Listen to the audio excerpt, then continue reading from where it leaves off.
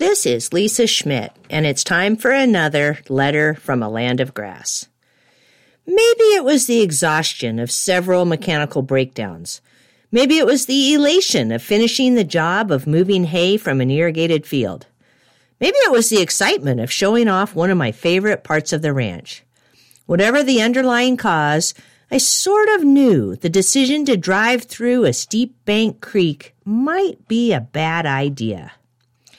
My 3 retirement-age passengers refrained from commenting, but their death grips on the pickup handholds divulged their collective opinion. They were accompanying me while I took salt to the cows at their summer pasture. Often, I pack salt to this pasture on horseback because horses rarely get high-centered. Although, I've ridden a horse into a mud bog and had to bail off in this particular creek before, so it's possible. But my aunt had a visitor from the Washington, D.C. area who wanted to see the ranch, and my pack saddle doesn't provide a Buick-quality ride. I offer only the best to guests I like.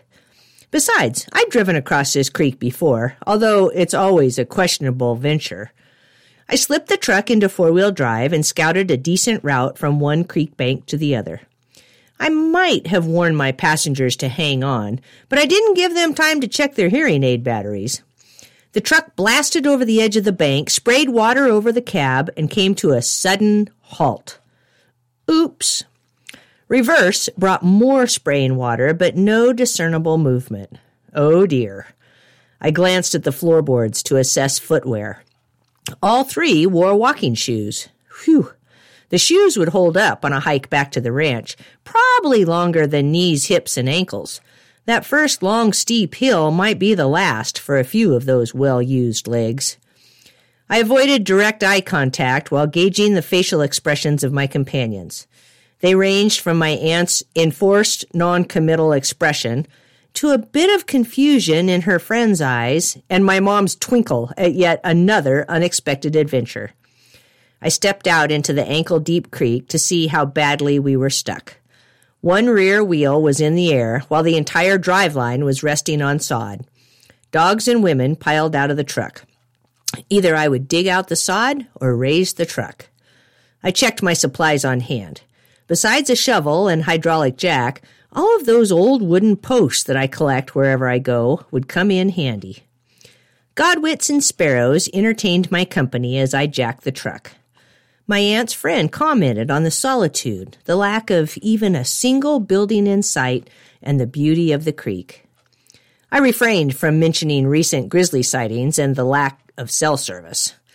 I did point out that we were fortunate to spend more time than we anticipated at such a tranquil spot in this chaotic world.